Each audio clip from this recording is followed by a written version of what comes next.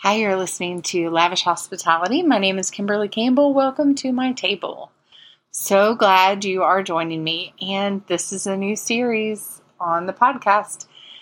Hopefully, Lord willing, I will be reading through the Psalms one a day, Monday through Friday, just to encourage you with the Psalms on your way to work, while you're washing the dishes, sitting in car line. Whatever it is that you do, you can fit in the scripture. Listening to scripture has been really good for me in the last couple years. Listen to it through Common Prayer Daily or the Bible recap while I'm walking. But those have been really good, not for the study of scripture, just for the input of scripture. So this is what we're going to do. I'm going to read a psalm, going to pray, close it out. Nothing extravagant, not going to commentary, just read and pray.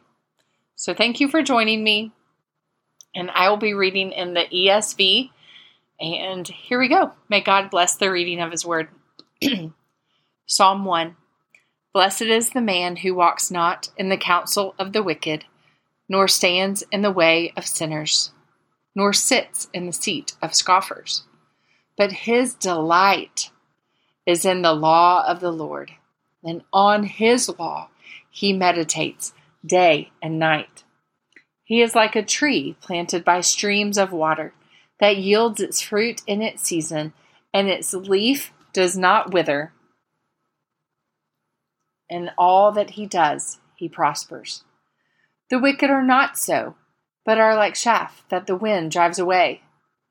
Therefore the wicked will not stand in the judgment, nor sinners in the congregation of the righteous. For the Lord knows the way of the righteous, but the way of the wicked will perish. Father God, I pray that you would open our eyes to see the truth in your word, see how our lives do not live up to your word, but that we are whole in you. Father, I pray that you would put within us a deep longing for your word, that we might know you and love you and find our refuge in you, that you would know our steps. We are thankful for that, and we trust that you will bring this about because it is your word, and you desire your word to be lived out in us, your people, through the power of the Holy Spirit, because of Jesus' death and resurrection on the cross. And it's in His name I pray. Amen.